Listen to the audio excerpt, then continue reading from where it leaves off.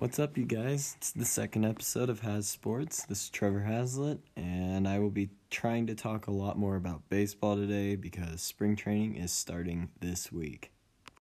So, as always, I'm going to start with the Colorado Rockies. They did re-sign Mark Reynolds. They needed that veteran presence in the locker room. He did play with them in 2016 and 2017. He was a very good offensive threat. He played really well with the Rockies in those 2 years, and they decided to bring him back for the 2019 campaign. He was with the Nationals last year, had a really good year. Not a great year because he did sign with them as a minor league free agent, got called up. But he did sign with the Rockies also as a minor league free agent. They needed more depth at that position. That's why they signed him. He should get some playing time this year just with the young group that the Rockies have right now at the big league level, and I hope that he has a good future with them this year. Also, the Rockies made a very big deal move. They needed to sign Nolan to another year because he was in that arbitration stage, and the Yankees were trying to get him from the Rockies. Rockies really like him. So what I've heard so far is that he signed for a record deal. It was 1 year. It was $26 million. That is the most money a player will ever get paid for 1 year. He is also talking right now with the Rockies front office about getting a record deal extension. It's going to be roughly around $300 million, probably 7 to 8 years, and meaning he'll play another 8-ish years with the Rockies, make $300 million in those 8 years. That equals out to probably around $32-33 million a year, which is insane amount to think of. Starting the 11th of February, baseball is back. Spring training is starting. Pitchers and catchers report. There are 2 teams that have their pitchers and catchers report on Monday, 1 team that has them report on Tuesday, and the rest of the MLB has theirs report on Wednesday or Thursday, and that means that we have 6 straight months of baseball. Best time of the year. Okay, now I'm going to talk about some teams that I personally think will surprise a lot of people this year in the MLB. The first team I want to talk about is the White Sox. They have a very young team. Their core is solid. They have a very good pitching staff. They have a couple dudes in their minor league system, like Eloy Jimenez, who is just an absolute stud. He's a very good power hitter. So I think they have a chance of running with some of the big teams in the AL Central, like the Indians. The Twins are also a very good team that has a chance. The next team I'm going to talk about is the San Diego Padres. They are in the running to get Bryce Harper. Hopefully he signs before spring training starts, and that's always the hope for big-name players like that. The Padres do have one of the best farm systems in baseball. They have the number 2 prospect, the number 10 prospect, number 11 prospect. They have all those pieces that they need. If they can produce at the major league level, I think the Padres will be able to hang with some of the teams in the West, like the Rockies and the Dodgers. The next team I'm going to talk about is the Oakland A's. Last year, they had a very surprisingly good year, won about 91, 92 games. Not many people thought they would be that good because they don't have any big names on their team, but some of their players really had good years last year, which made them stand out over the course of the 2018 campaign. The A's definitely are a team that could possibly make the playoffs this year as a wild card team. I don't think they'll beat the Astros. The Astros were really good last year. They did get better this year when they signed Michael Brantley, a couple other players. The next team I'm going to talk about is definitely the Mets. The Mets have made some very big moves. They got Robinson Cano and Edwin Diaz from the Mariners this year. They have signed a couple players. They're in the win now mentality, and the Mets are trying to run with the Braves to get that NL East crown. The Mets haven't won very much in the last couple of years, and they're trying to repeat that early success from the 2000s. The next team I'm going to talk about is the Tampa Bay Rays. They had a very good year last year. They won 90 games. Not many people thought they would because they had one of the weirdest pitching staffs in baseball.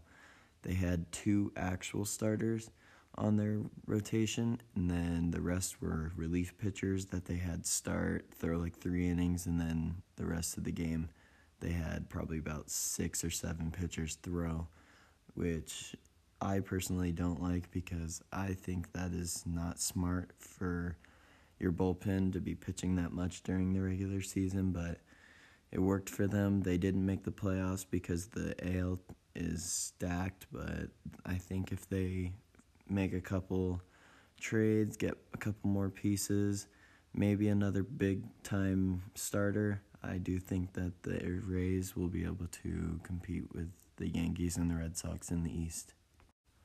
Okay, now I'm going to talk about some players I think are going to have very big years.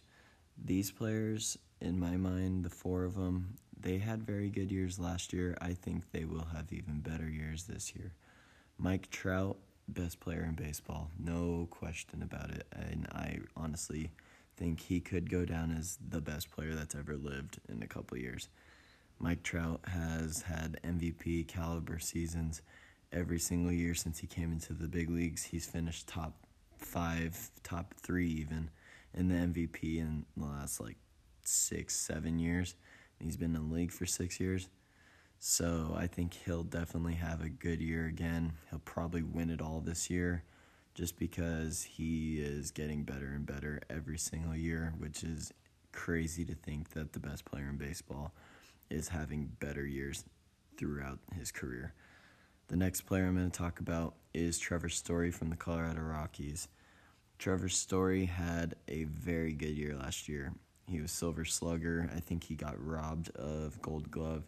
One of the best defensive players in baseball, not just the NL.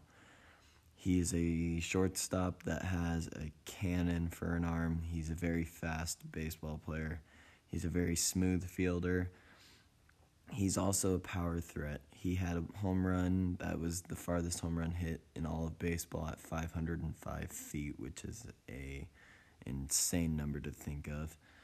He is in for me personally. I think he'll probably hit around 40 homers, have about 30 steals, probably hit around 300.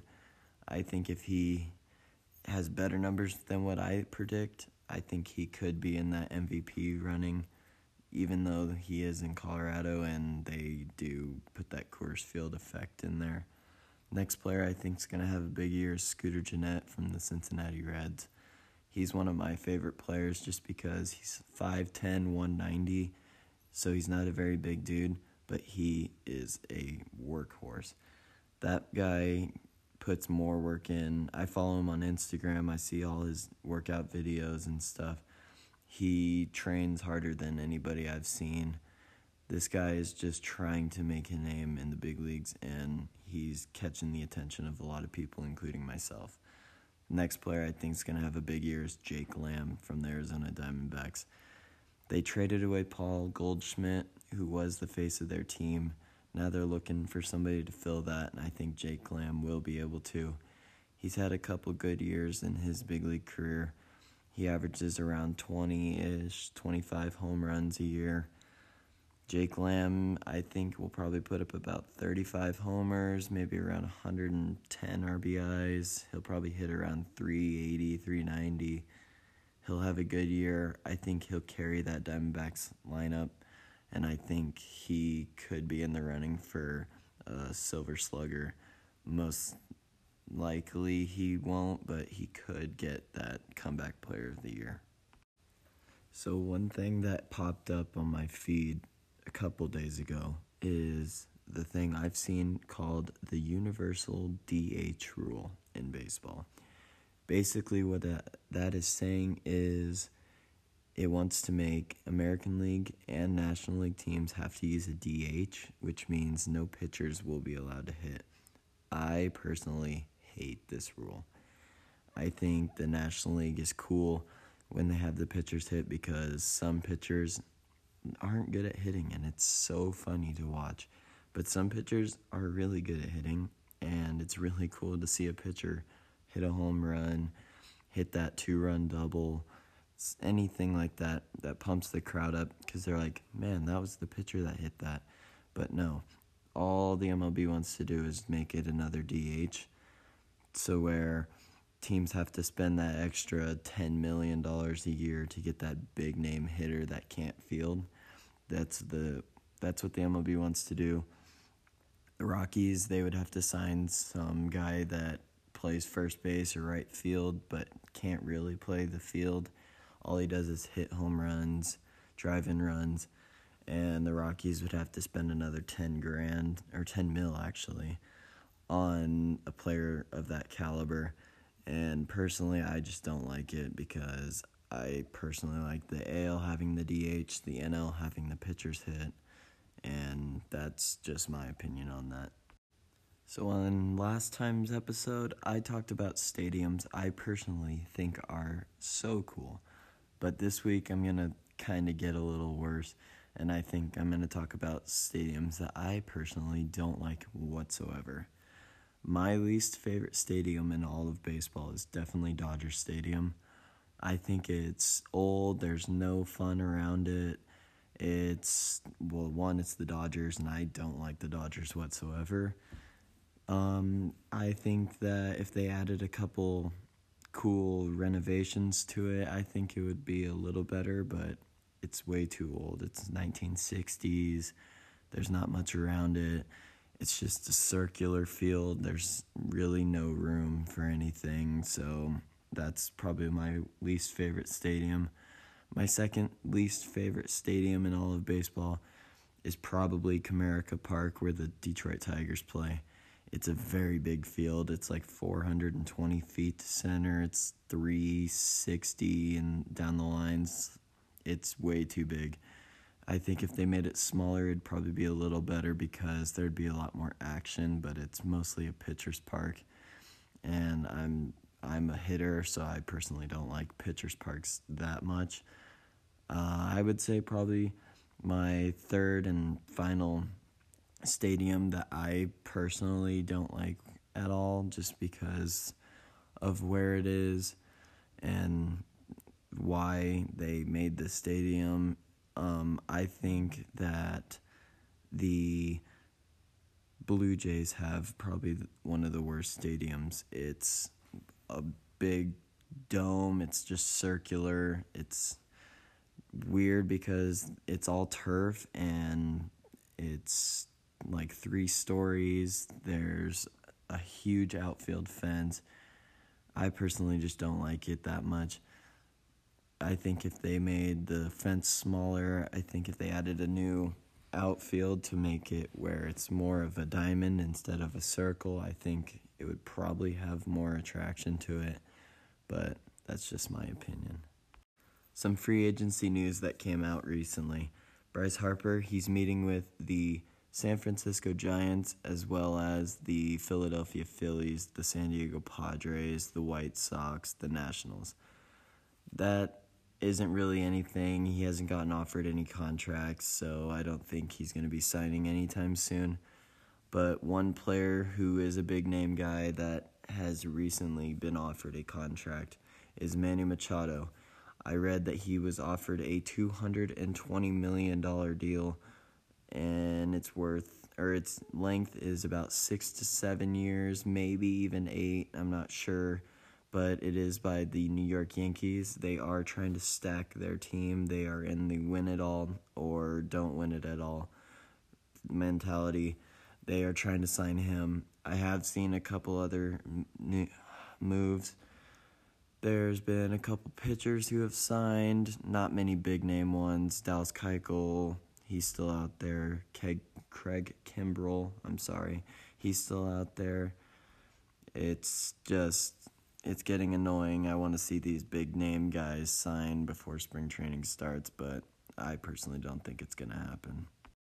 And if anybody that listens to my podcast is a baseball fan, I highly recommend trying to get to opening day.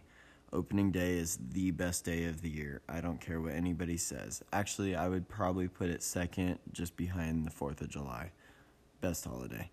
Anyways, opening day is an experience that you will never forget. It's a lot of fun. There's parades. Everybody's excited. Baseball season is starting.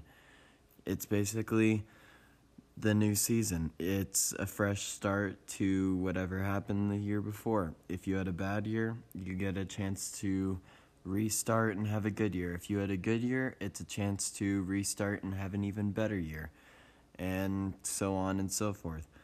It's the best day you will ever experience if you like baseball. If you don't like baseball, I recommend just going to a normal game, not opening day, probably not your thing. I went to opening day a couple years ago, and it was one of the best times of my life. I will never forget it. I just recommend you try to fall in love with the sport of baseball. It's so much fun to watch and focus on and pay attention to. Opening day is the best day you will ever experience if you end up liking baseball. Also, go to as many games as you can. It's the best experience you'll ever have. Watching baseball live is so much better than watching it on TV. February 3rd, Sunday, last week, the Super Bowl was played. It was Super Bowl 53. It was the Patriots and the Rams. Probably the most boring game I've ever seen in my life. It was 3-0 at halftime, 3-3 going into the fourth. It was a very boring game. Tom Brady, gotta respect the man. I don't like him, but I know that he's the best quarterback that's ever lived. He did everything he had to, led his team to a touchdown drive in the fourth quarter, led him down the field, kicked a field goal with a couple minutes left. Rams just couldn't do anything. They never got their offense running. Basically, all it was Tom Brady showing everybody that he's the reason why the Patriots are so good, and the reason why Tom Brady has 6 rings is because that he knows how to win, and he's proven it over and over again. No matter how good a defense is, no matter how good a team is, you can never hate on the fact that Tom Brady personally and single-handedly can beat a team just with the fact that he knows how to play football. He has a very high IQ about the game of football. He has the people around him that can keep the game close or blow a game open if the Patriots have a lead. Gronk, he did very well. I don't like Gronk, honestly, but he did what he needed to do. Julian Edelman, he did very well. Got Super Bowl MVP. I don't know if he should have, but he did. And the Patriots ended up winning their 6th Super Bowl in the Tom Brady era. Last segment I'm going to talk about today on today's podcast is going to be our girls' basketball team at Frederick High School. They played Meade recently, probably one of the better high school games I've seen in a while. It was a close game all the way through halftime. It was like a 4-point game. We battled and battled and battled, and I'm very proud of our girls. Came down right to the end. There was 11 seconds left. Down 1, 37-38. We were down. And Tori had the ball, was dribbling, double team, pass it to Cadence. Cadence stepped up, hit a clutch 3 at the buzzer. Girls ended up beating Meade 40-38. I was very proud of our girls. I was proud to be one of their supporters at that game, and I was also proud of my rowdy crowd for showing up and supporting the girls through and through. And that's all for this week's podcast of Has Sports. My next podcast will be coming from Florida. I will not be here, so hopefully you guys enjoy and keep hitting that like button. See ya.